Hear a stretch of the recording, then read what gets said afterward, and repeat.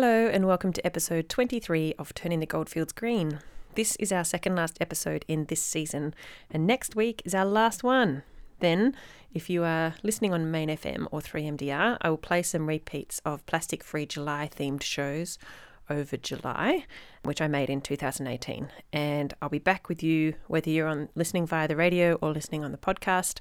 I'll be back with you in August with some fresh shows. And depending on whether or not I get funded for another round, hopefully I'll be with you for another year after that, creating content about sustainability in my region and hopefully a little bit beyond my region as well. And if I don't get funded, I will probably still make programs, but they'll be a bit more intermittent, certainly not weekly. In today's program, we have 2 takes on sustainable fashion. I actually have 4 interviews recorded on this topic, so we will have a few more shows themed to this in the future, but we all talked for so long that I can only fit 2 in this episode and perhaps 1 per episode in the future. So today we're talking to Lynette Good about upcycling and Catherine McAllister about her brand of ethical undies called Wonderpants. And I have my dear friend Ellen in the studio with me today to co-host. Now, Ellen, you are not just here because you are my friend or because you are one of the hosts of the Main FM show Mixed Tapes. It's also because you are a most excellent seamstress and have been involved in the planning committee for the Mount Alexander Sustainability Group's Conscious Clothing Festival, which we were hoping to run later this year in October. That was before COVID came along and put a kibosh on pretty much everything. Ellen, tell us a bit about your background in textiles. Okay, so my dear mammy taught me how to sew when I was a little girl, and I really hated it. And did you? Yeah, I've had a real love-hate relationship with sewing. Wow. But over the years, I kept kind of going back to it, and eventually I went to TAFE and learnt formally how to sew, and then I decided that I would like to go into costuming. Mm-hmm. So I studied at NIDA. I studied a costume making degree there. It's probably the most obscure degree on earth. And then I worked probably for about 10 years in film and theatre and opera, making costumes, doing all sorts of great wacky stuff, mostly historical stuff. And most recently I work now at the NGV and I work in the Textiles Conservation Department there. Yep. And I build all the understructures for the historical costumes. The corsets. Corsets and bustles and bums and petticoats and all sorts of things. So, all the fake bits that made everyone look like they had the same figure. Yes, that's right. All the structure. That's interesting. So as mentioned before, last year we ran our first inaugural fashion parade to highlight how bad fast fashion is, but also to celebrate how wonderful the local creators are and what there is in terms of the beauty of homemade or op-shopped but altered or any sort of other thing kind of fashion, and all the ways that people can avoid buying into the fast fashion very damaging sort of system. Before coronavirus threw everything askew, we were planning a second event for later this year, as mentioned before, and it's all been delayed. But it had sort of evolved we got this amazing crew of people involved and to help organise it, and it became a conscious clothing festival. Like in the end, we were near a month-long sort of program of events was what we were scheming. Yeah, it was getting very out of hand. It was going to be a full year annual event by the end of it. But there was going to be workshops and market stalls and local producers of fibres and natural dyes and spinners and weavers and all sorts of stuff. So Ellen was on this committee of wonderful people who had agreed to help organise the next incarnation of the Fashion Festival. So in this group was also our 2 interviews for today, which is Lynette and Catherine, amongst others. Before we launch into today's episode for reals, I would like to acknowledge the traditional owners of this Jara country that we're living and working from, and the land of the Dja Dja Wurrung people, with whom a treaty was never signed and who never ceded their sovereignty. Let us pay respects to their elders and leaders, past, present, and emerging. Salt. Salt of the earth. Salt. Salt. Grassroots. Grass. Grassroots. Salt of the earth people. Grassroots change. Saltgrass. Listen to all episodes of Turning the Goldfields Green on saltgrass.podbean.com. All right, Ellen just sank suddenly on her swivel chair. Yeah. These chairs have a mind of their own sometimes. So, first up, before we have our interviews, I thought I would give a little introduction to fast fashion. And Ellen, if you want to jump in at any point and give a perspective, you're very welcome. Sure. The first point I wanted to make was that fast fashion isn't all fashion. There is an awful lot of clothing and creators and creativity in the textiles and fashion world that has nothing to do with fast fashion. And we certainly want people to be able to wear stuff and not go around naked or freezing. Yes, we don't want either of those things. So it's really, fast fashion is really what has emerged in the last, 20, 30, 40, 50 years of mass production, poor quality clothing that is really cheap to buy, and often the people who work to create these are treated very poorly and not given good work conditions or great pay.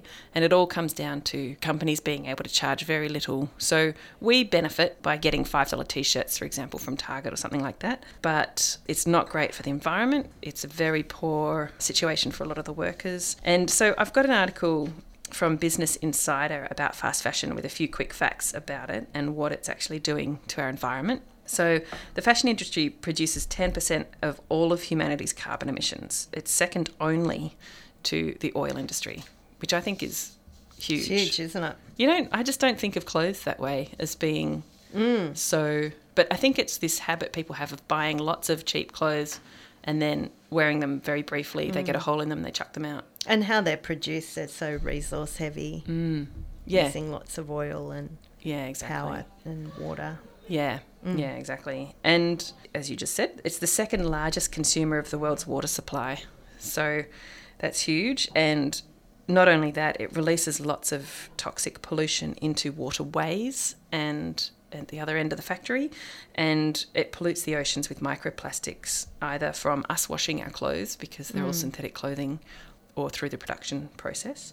So an interesting thing I saw in that article was also that on average, people have bought 60% more clothing in 2014 than they did in 2000. So that's, in the last 20 years, there's been a massive increase in the amount of clothes that people are buying. So it's, relatively recent, this sort of the intensity of this industry. Yeah, absolutely. And the other factor is 80% of what gets bought goes into landfill. 85%, goes into landfill each year. And so that's enough to fill Sydney Harbour annually, just textiles going into landfill. Yeah. Sydney Harbour's huge. It's huge. And deep. Yeah.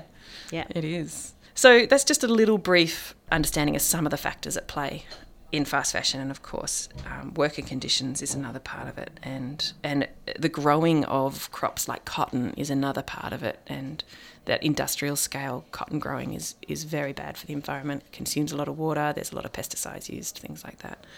Now that we've explained a little bit about fast fashion and why it's so bad, let's have a chat with Lynette Good. In this interview we are looking at a type of kind of textiles recycling that adds value to your op shop finds and offers clothes and pieces of cloth a second life instead of heading straight for landfill. So she is, of course, talking about upcycling. Let's start with, what is your background with sewing and how did you learn to love it? Well, I was taught hand sewing, knitting, crochet, embroidery, all those sorts of things when I was very little by my grandmother and great aunts and my mother and various people. So that started very early, and I don't know how I learned to love it. I don't think I learned to love it so much as it just spoke to me immediately. Yeah. And I guess if it's just embedded in your family, and as people gather and chat, someone's got their knitting out and someone else is, talking about a project they're working on, it's just infused into you, really.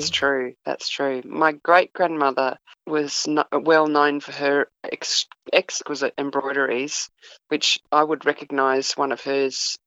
I've not seen one for probably 50 years or so, but I would recognise one immediately. Yeah. They were beautiful. And then when I was 10, my mother gave me as a present some lessons on how to use a sewing machine. So a neighbour showed me how to use it, and we made a few simple things, and that stood me in good stead for when I was a teenager and wanted to wear nice things but didn't have any money and also couldn't find the things that I really wanted in the shops anyway. So I started buying patterns and buying fabric and just following the instructions and the patterns, and that's how I learned how to sew, really. So you sort of self-taught through your desire Yeah. And then much later on, I then went to the Box Hill TAFE to do an advanced certificate of clothing manufacture, which is the that's industry training, where I learnt things like garment construction and pattern making and cutting. But I also learnt some more high-end skills like draping, which is a couture version of pattern making, because there's two kinds of pattern making. There's flat pattern making, where you have paper or card and you're doing it flat, and then there's draping of fabric on a model or a mannequin. So I learnt a bit of that too, which was fantastic. I feel like that makes more sense in that it's three-dimensional, so you can actually see how it sits. Yeah, well, it is indeed. It helped. I mean, you kind of need both, because once you've done the draping part, you then have to turn that into a flat pattern. But yes, the patterns made that way are quite different, and you can really tell the difference. Like there's something much more alive about them. And then from there, I had an assignment in my draping class where I had to go and interview someone in the fashion industry who used draping methods. Now, almost nobody does, so that was tricky. But I happened to know someone. So Rose Chong, the costume maker, uses draping, and her husband worked with my father, so I had an in with her. So I went to interview her, and at the end of me interviewing her, she offered me a job. So Wow. so I thought, well, there's an opportunity, better take it. So I learned a lot from her, and that sort of began my career as a costume designer. And then years later after that, I started my own label. And after that, I started it was a partnership with a friend, and we did samples and small production runs for independent designers, and we were called the Frock Fairies. Yeah, right. So what was your label? What sort of stuff did you make under your label? So it was called Flying Frock, and the idea was that it was workwear, like as in office wear, but just with a little bit more interesting than your average kind of workwear. Yeah. It didn't last all that long as a business because it was just me, and it basically was 5 or 6 full-time jobs all in one, and I couldn't actually keep that up. Yeah. Well, small business is tough. Yeah, very. Yeah. Well, sole trader especially. You don't even have a teammate to bounce ideas off or do half the work. Exactly. Yeah. Frock Fairies lasted a bit longer than that. Yeah. So I know you through, I think I'd sort of seen you around and knew you, but MASG was starting to try to run a fashion parade to raise awareness around the evils of fast fashion and its impact on the environment. And you happened to be running a class through the Country Women's Association, the CWA, with upcycling as its theme at about the same time, which was quite exciting for me because I thought this is a great idea to bring into a sustainable fashion sort of festival.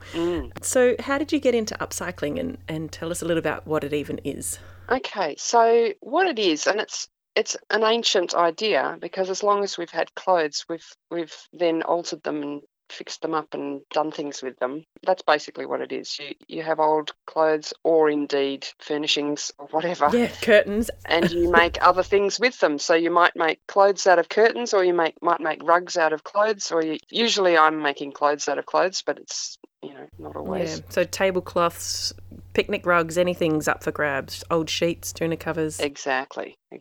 The thing that springs to mind for me immediately every time I think about this is The Sound of Music, and her making those children clothes out of the curtains and then running around town with their matching outfits. Yes. Or even Scarlett O'Hara making her frock out of the curtains of Tara because course. she needed a fancy dress. Yes. Yeah, and people have been making, like, when you see old clothing displayed in art galleries and stuff, it's often something that's actually been remade and remade and remade, and then they're exhibiting the final thing that was done in 1860 whatever. But actually the fabric and the original frock might have been from 100 years before. Yeah, what a story that piece would have. Yes, exactly. Yeah, so what are some of your favourite pieces that you've made, perhaps out of not from clothing to more clothing, but out of something else into clothing? I've made a few things out of tablecloths that I'm really happy with. Vintage tablecloths that have got really beautiful prints or indeed embroideries, and then you can make things out of those that are just divine. And some of them have got a really lovely drape to them because they're older and they've been washed many times and they've kind of gotten very soft and lovely. But hopefully not see-through. No, indeed not. No. And so I am a complete non-sewer. It was around me in my family, but I just never really took to it. And in fact had a lot of sort of like anxiety and sort of machine rage every time I got on the sewing machine. I just get like explosively frustrated. So Yes. it wasn't the creative outlet for me. But do you have to be a good sewer to be able to do upcycling stuff? Like, do you have to understand how clothes work? Look, I think you can do something at any level. If you want something that's really considered and finely finished and all of that sort of stuff, then probably you want some more experience. But really the only way to get experience is to do it. So I would say to anyone who doesn't feel very confident is just start with something simple and just go from there. And the more you do, the more you learn. And that means the more you can do. The trick with sewing machines and frustration is that it's my personal belief that sewing machines know when you're frustrated, and they just make things harder. So you always have to just calm down, take a breath, think it through, and work out what's going wrong. Make a cup of tea. Yeah. Yeah. That's probably where I need to start, that's for sure. And I guess the other thing with the upcycling is, fabric fresh from the fabric shop can be really quite expensive. But if you're buying a secondhand sheet, you can afford to mess up a few times and try and fail before you get it right. Exactly. And be a bit freer with it all. Yeah, absolutely. In fact, sheets make a really great sort of starter thing. It's a really good idea, especially if you're wanting to make something out of really special fabric, to make it first in something else. Yeah. So that you know that you're getting the fit right and all of those sorts of things. And sometimes those little test projects can be the thing that you wear more. Do you know of any good online resources for people who might want to get into this? Yeah, well, I mean, if you Google things like upcycling or clothing recycling, you get a lot of Pinterest hits. So that's definitely a place to go and have a look for things. But there's a few Facebook groups which I really like, mainly because they're basically representing all different skill levels and all different tastes too. So, and they're from all over the world. So there's one called the Upcycled Cloth Collective and there's one called the Fabric Upcycling Community. And they're both great because you get all kinds of different things. Some things I just think are hideous, but they're, someone's put a lot of heart into them. And some things I think are just extraordinarily beautiful. But no matter what I think of them, they're all made by someone who's really passionate about it and really excited about it. And the lovely thing about those Facebook groups is they tend to be extremely supportive, and you get just like this long stream of people saying how wonderful they think it is. So that's very nice too. Yeah. Yeah. If you need a bit of encouragement, then it's definitely a good place to go. And there's a couple of people who do YouTube videos on upcycling. So there's one called Paper Mishi. She does really creative stuff with all sorts of interesting things. And there's another one called Sarah Chow. Is another YouTuber who does that sort of thing. And you can check out my Facebook page, which is The Craftorialist. And I put all sorts of stuff up there because I make all sorts of different kinds of things. I believe you're looking to, once lockdown and the COVID situation settles down, you'll be looking to run some classes again locally with this sort of thing? Hopefully, yeah. I'm still trying to nut through what sort of protocols I'd need to have in place and how I would deal with any kind of safety issues. But assuming that one day that can be sorted out, I would love to do some. Yeah, definitely. So people can go to your Facebook page, The Craftorialist, which I'll put a link to at the bottom of the podcast episode if people want to find you. And they can subscribe to an email. So once there is something to find out about, I'll email people about it, and so you can subscribe to that. Yeah, great. Via that Facebook page. Yeah, brilliant. I think the main thing for me is that when you've been making something, there's this extraordinary sense of achievement that is really special. Like, I really love that I still get that sense, even though I've been making clothes for most of my life. I still have this kind of pleasure in the kind of magic of it, where you've kind of come up with something completely new out of some old bits that would otherwise have been thrown away, which, of course, as we know, there is no away. So it's really great to be able to reuse things and make them into something that you will actually use, instead of something that it's just going to sit in a cupboard.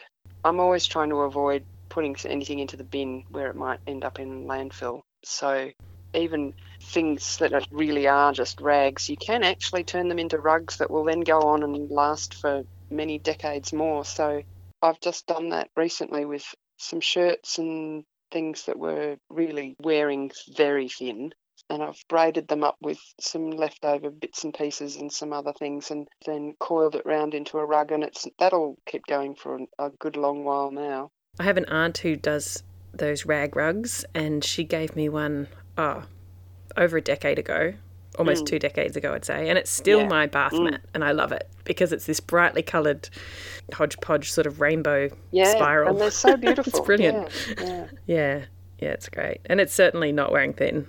Yeah, exactly. The other beautiful thing you can do with bits and pieces that are really just scraps is patchwork quilts, which are super useful and very beautiful. And you can make a quilt that's got pieces of clothing that mean something to you. So there's a lot of people making things out of clothes of people who've died for their families and stuff, and it's just lovely. It's a really beautiful sort of tribute to do. Yes, and it's a very tactile, comforting thing to have that's associated with that person. Yeah.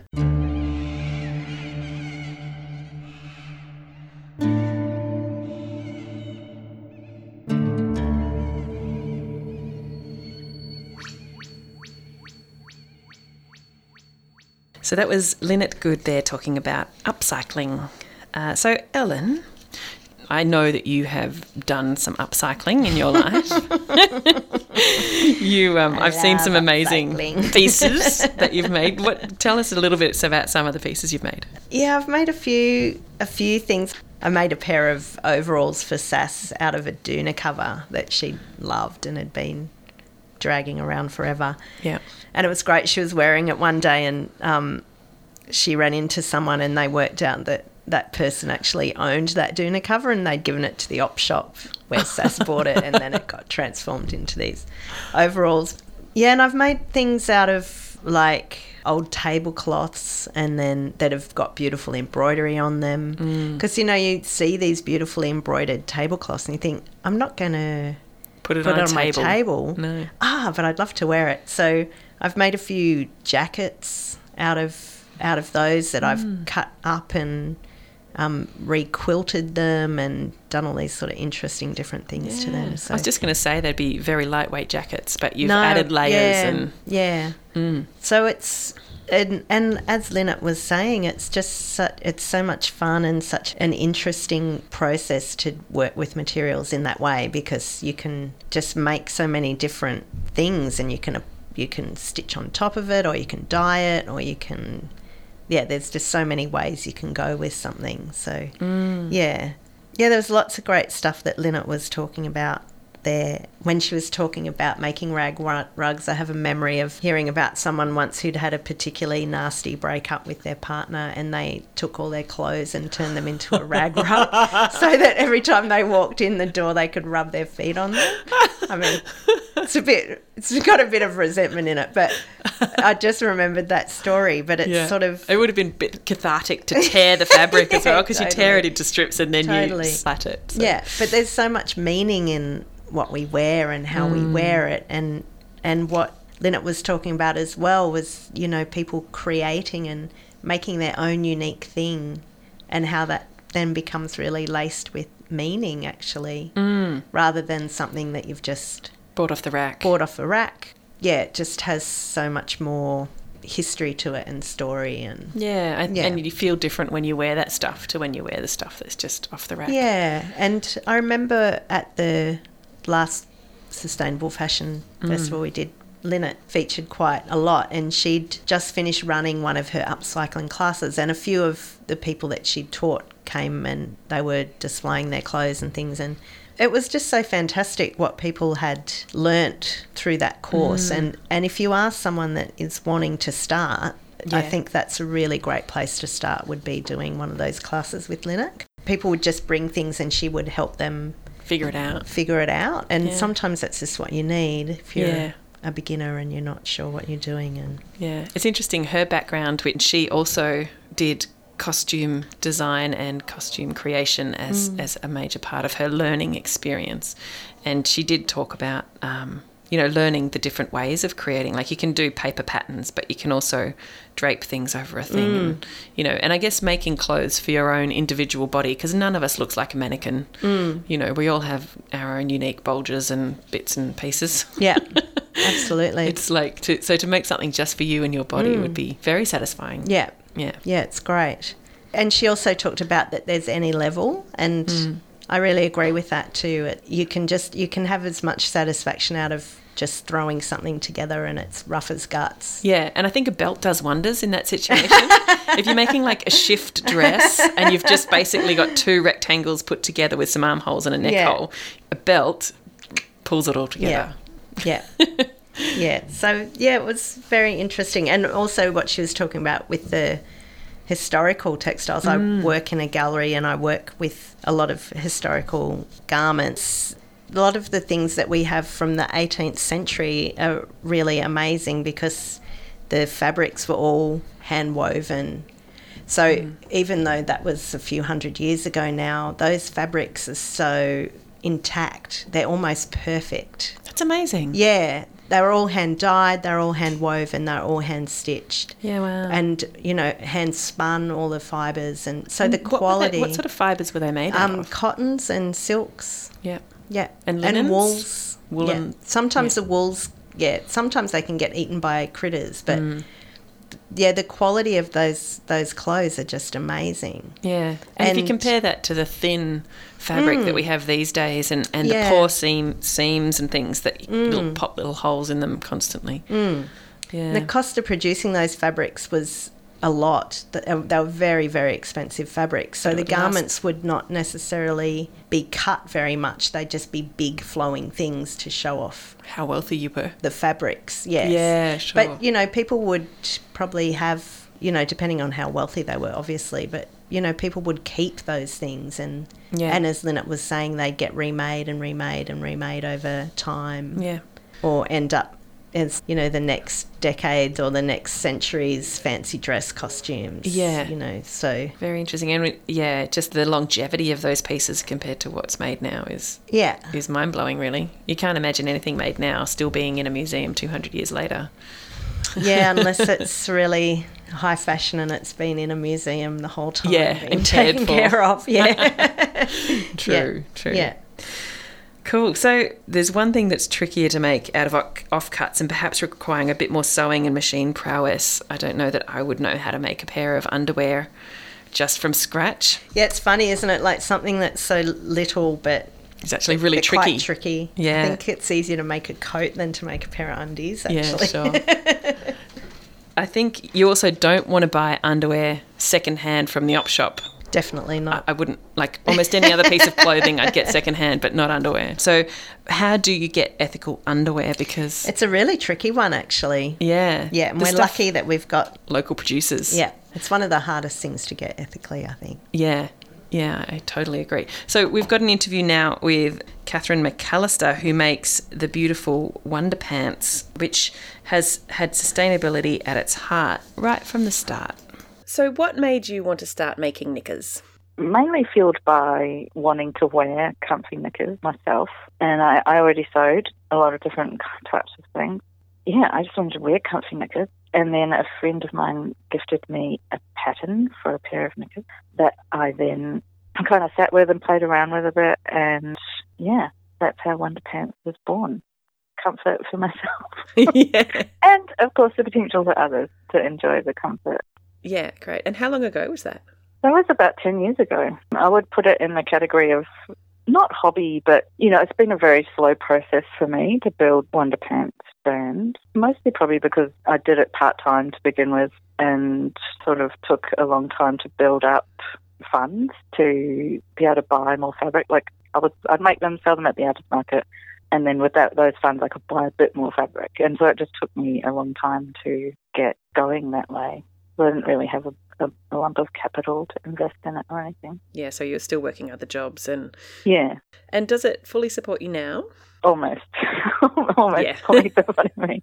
But I don't work any other jobs now. I just work at Wonder Pants, and that happened last year, which was a really great moment. And it felt a bit like the energy shifted as well, as my focus could just be wholly on Wonder Pants. It was a good feeling.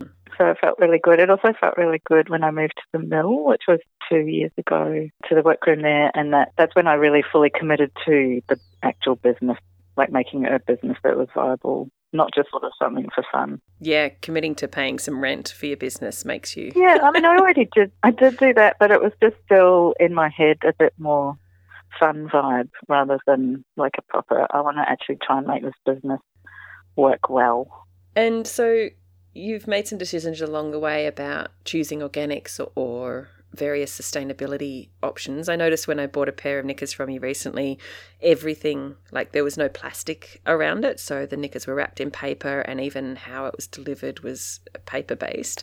Yeah. What sort of influenced you to make those decisions, and what sort of decisions have you had to make? I think really I just wanted, if I was going to be in the fashion world, which is, it's a weird phrase for underwear, but I suppose that's the category it falls into.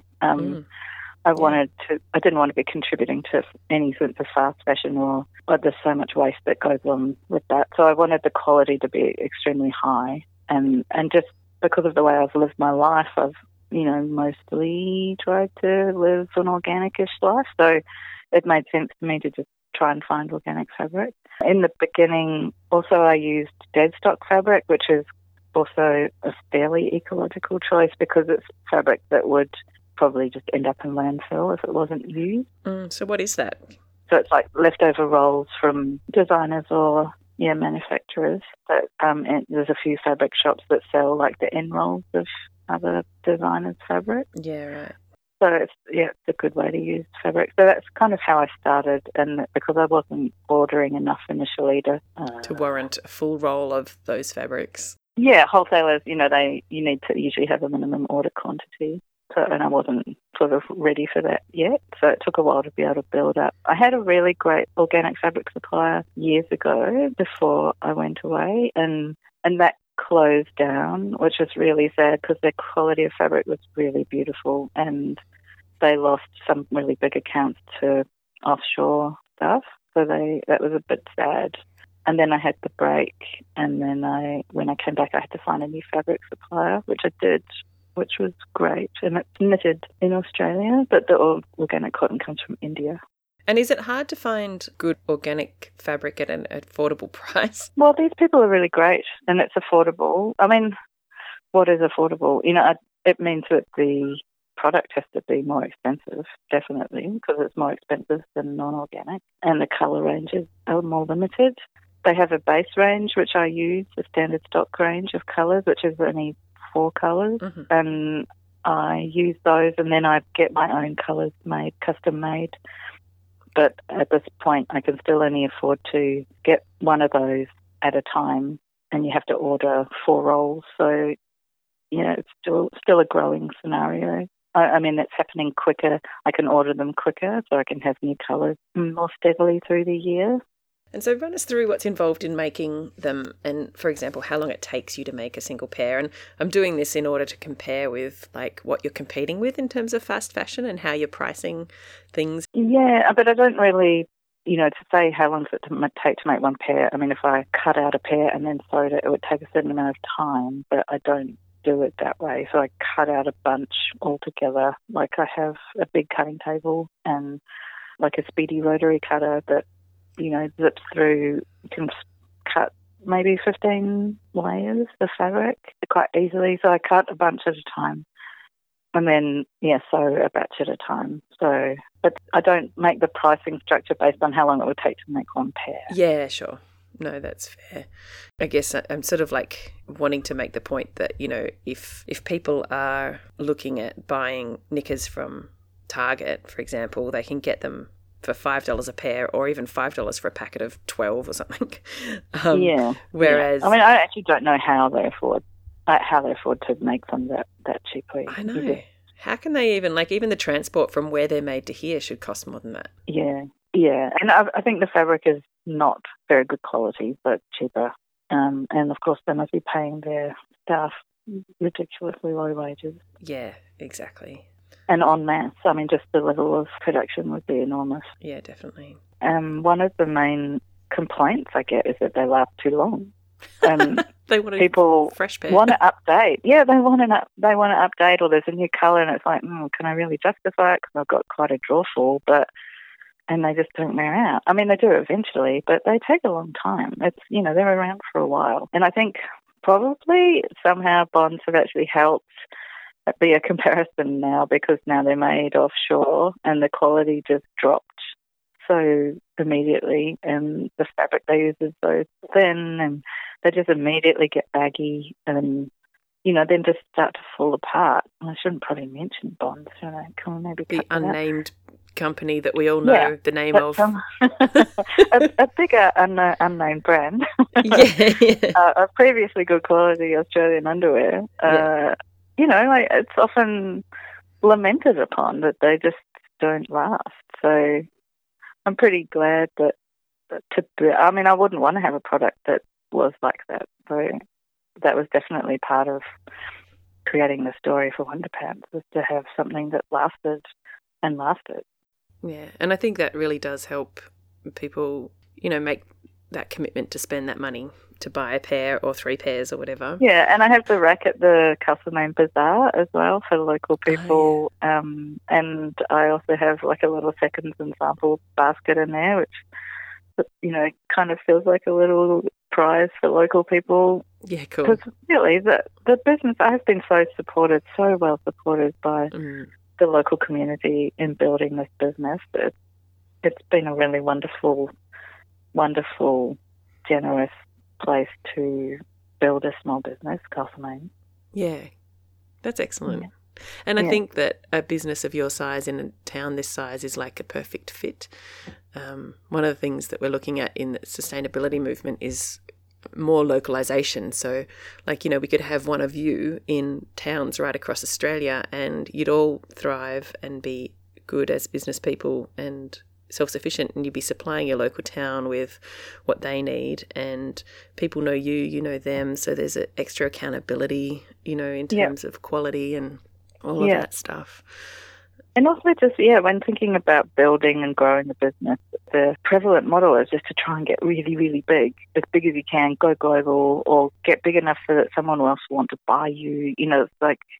But it's like, well, do you actually want that? Or do you want to just create a living for yourself and, to be a much more sort of steady, leveled-sized business that doesn't have to catapult in size, you know, just provide a living? Like, it sort of feels a bit more like an old school way of living in a small community, and everyone has their little specialties. It's all about balance and finding the lifestyle that you want, and your business is a part of that rather than going hard and losing your life. I mean, there is a way to grow a business and still have a heart at the centre of it, and it could be quite large, but it's definitely a different kind of business that you'd be running. You know, I don't want to limit the idea that my business could get bigger.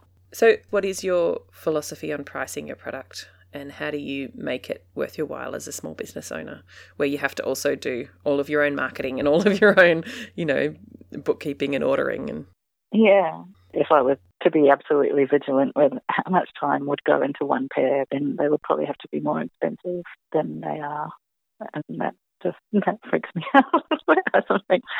they seem already quite expensive to me, and I don't want them to be like a ridiculously exclusive product for only people that have a ton of money. Yeah. I would like it if I could make them cheaper, but I don't know how I could do that.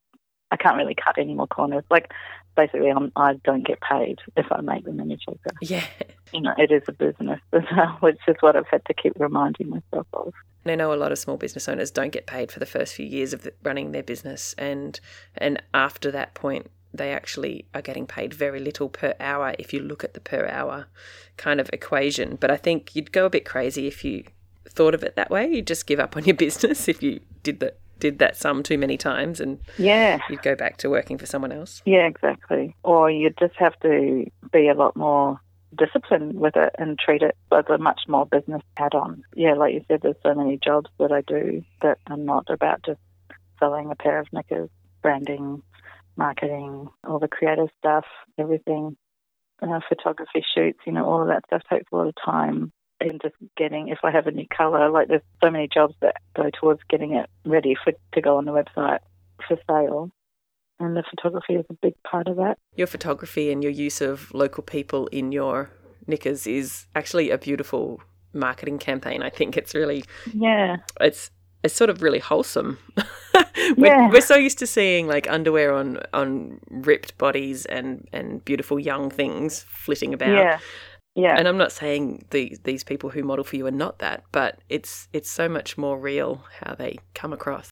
Yeah, I'm glad you think so. I mean, it started off with friends, that were willing to get off their kit and pump my underpants. That was our first big underpants photo shoot, which was really fun.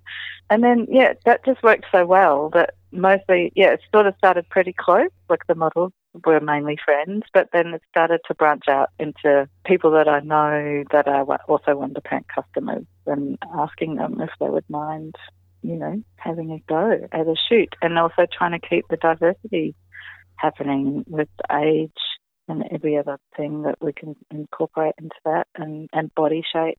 Another thing is that we do want to look on expanding our size range so that it does include larger sizes, which would be great, and that was part of the plan for this year, but the whole COVID thing has slowed everything down a bit.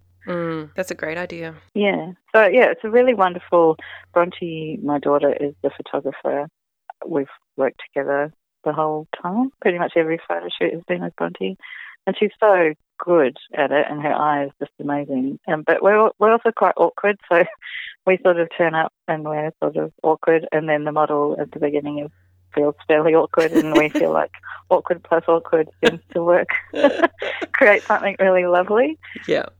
And then by the end of it, usually most people are feeling really comfortable and quite joyous and just really happy to be in their undies in front of us. And well, there's some very genuine looking laughing shots, and I think that you can tell when people are faking a laugh. Yeah, it is a lot of fun, and and they just become more and more comfortable in their skin, which is part of what I feel like Wonderpants is about as well. Like, they're just really comfy and they just make you feel good and sort of forget all that other conditioning that we've all got so deeply entrenched of what your body looks like and therefore how you feel. It's kind of cool that it works on that level as well. Yeah. And so you've recently released, or last year you released, a merino range. Yeah. How did they go? Really well. I'm sort of itchy on wool, so I'm really suspect about them, but I hear other people say that they're amazing to wear. Yeah. I think there's still... Probably most people I know that would say that about, I'm too scared to wear wool, have been okay with them. Like, it's actually a really fine kind of, almost, they have a silky feel to it, the wool that we use. Yeah, they've gone really well. They're so nice to wear. I mean, they're my preferred option, I have to admit. And what made you think to use merino? Maybe partly because I'm a Kiwi gal and my, sheep. But, I just really wanted to have merino knickers. Super soft, super warm. Was that the thing? Just cozy. I mean, it's freezing up here in winter. And, keeping your bum warm is quite a good plan. I think if you can keep the underlayer warm, if I had a warm bum and a singlet and warm feet, then I'm a much happier person in winter. Yeah, for sure. Yeah. Yeah, it's like mini thermals. Yeah. Yeah,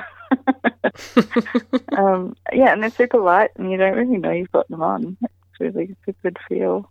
Yeah, great. And we had that really great party. That was really fun. And that was actually another moment that made Wonder Pants feel like it was its own thing. It came into its own being on that night. It was a really interesting thing that I hadn't really anticipated from having the launch party. It was so much fun, and so many people came and I was just so humbled and blown away at the same time about the support. But it felt like the support was actually now for Wonder Pants. It wasn't for me, and how much people loved Wonder Pants. And it was just this really joyous celebration of Wonder Pants. Oh. That's really cool. Yeah, well, you did a good job of it. It was at the Boomtown Winery, which is a collection of winemakers who've gotten together and they produce their wines at the mill. And so it felt very local and, you know, it felt in line with what your business ethics is, I guess. Yeah, I feel like these things that we choose to do are just all reinforce that whole underlying notion of what Wonder Pants is.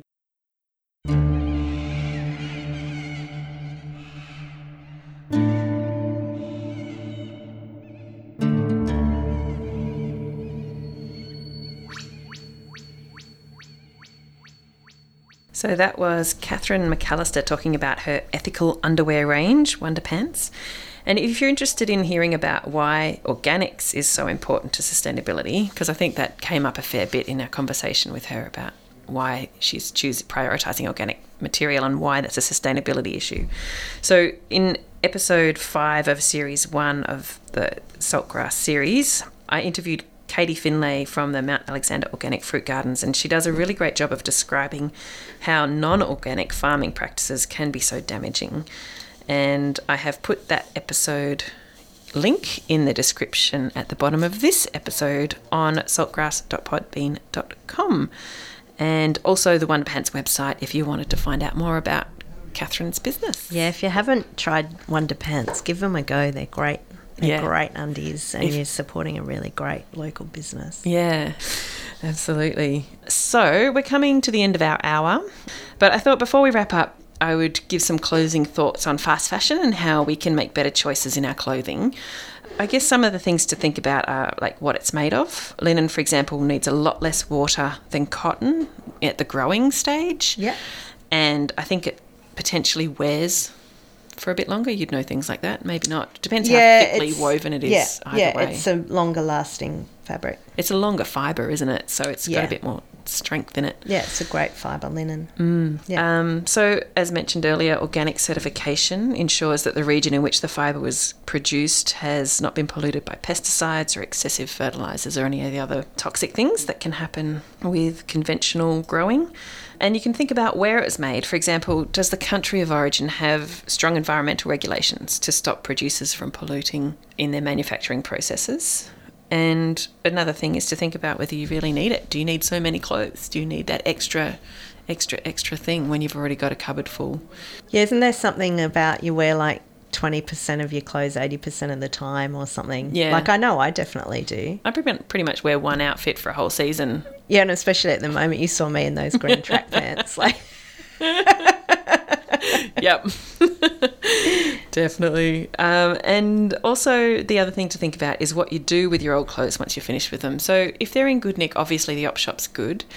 But if they're not in good nick, you don't have to just chuck them out or put them in the rag pile. You can do a few things like Lynette was saying with the rad rugs, or, you know, you can even do things like donate them to the RSPCA or Moores, you know, your local animal shelter if there's, you know, some life in an old blanket but it's not quite good enough for human use. yeah. And another thing I think to think about is going back to the fibre content, you know, like natural fibres are better overall than synthetics, because all the synthetic fibres, when you're washing them, they're releasing little microparticles into the water source as well. Yeah. So, having a bit more thought about what you're Purchasing. what you're doing, and, you know, maybe thinking more about creating an individual style and having and things quality, that can go with everything else in your and wardrobe. quality over quantity. Yeah. You know. Yeah, good point. So I've got some future episodes, which will cover this whole topic of fashion and clothing and ethical clothing in greater depth. So stay tuned for that. But pretty much that's it from us. Salt of the earth. Salt of the earth. Salt of the earth. Grassroots. Salt of the earth people. Grassroots change. Saltgrass. Listen to all episodes of Turning the Goldfields Green on saltgrass.podbean.com. My name is Alison Hanley and I have been your host today. I hope you've enjoyed the episode. If you're interested in any of the books, articles or websites mentioned in the show, you can find links to them in the episode description at saltgrass.podbean.com. You can follow us on Facebook or subscribe to our emailing list to get reminders and updates about the show. Email us at saltgrasspodcast@gmail.com. We'd love to hear from you if you have ideas for topics, know someone amazing we should talk to, have a recycling tip, a green product review, or have a song recommendation. Again, email us at saltgrasspodcast@gmail.com. This program was made possible with support from the Community Broadcasting Foundation. Find out more at cbf.org.au. This program was produced in partnership with the Mount Alexander Sustainability Group, MASG, and Main FM. It should be noted that the statements and opinions of myself and the people I interview are not the official positions held by either Main FM or MASG. We welcome feedback and responses to the ideas expressed on the show. If you would like to respond to something discussed on the program, we'd love to hear from you. Email us at saltgrasspodcast@gmail.com. On another note, it's a tricky time to ask for money with so much uncertainty and many people having lost work, but both MASG and Main FM do brilliant work in our community and could use your support if you're able to give it. Main FM is going to be running their radiothon from June 20th to 27th, and it's absolutely affordable to subscribe and get a bunch of great benefits if you do. Lots of local businesses give discounts to Main FM subscribers, and it helps keep this wonderful station going. You just have to go to mainfm.net, the website, and click on the subscribe button. And if you fill out the form and select your favourite show, which is Saltgrass, of course, then you get to benefit from all of the things that are listed right there. And it's membership time for MASG, so as a not-for-profit sustainability group, your membership means an awful lot to us.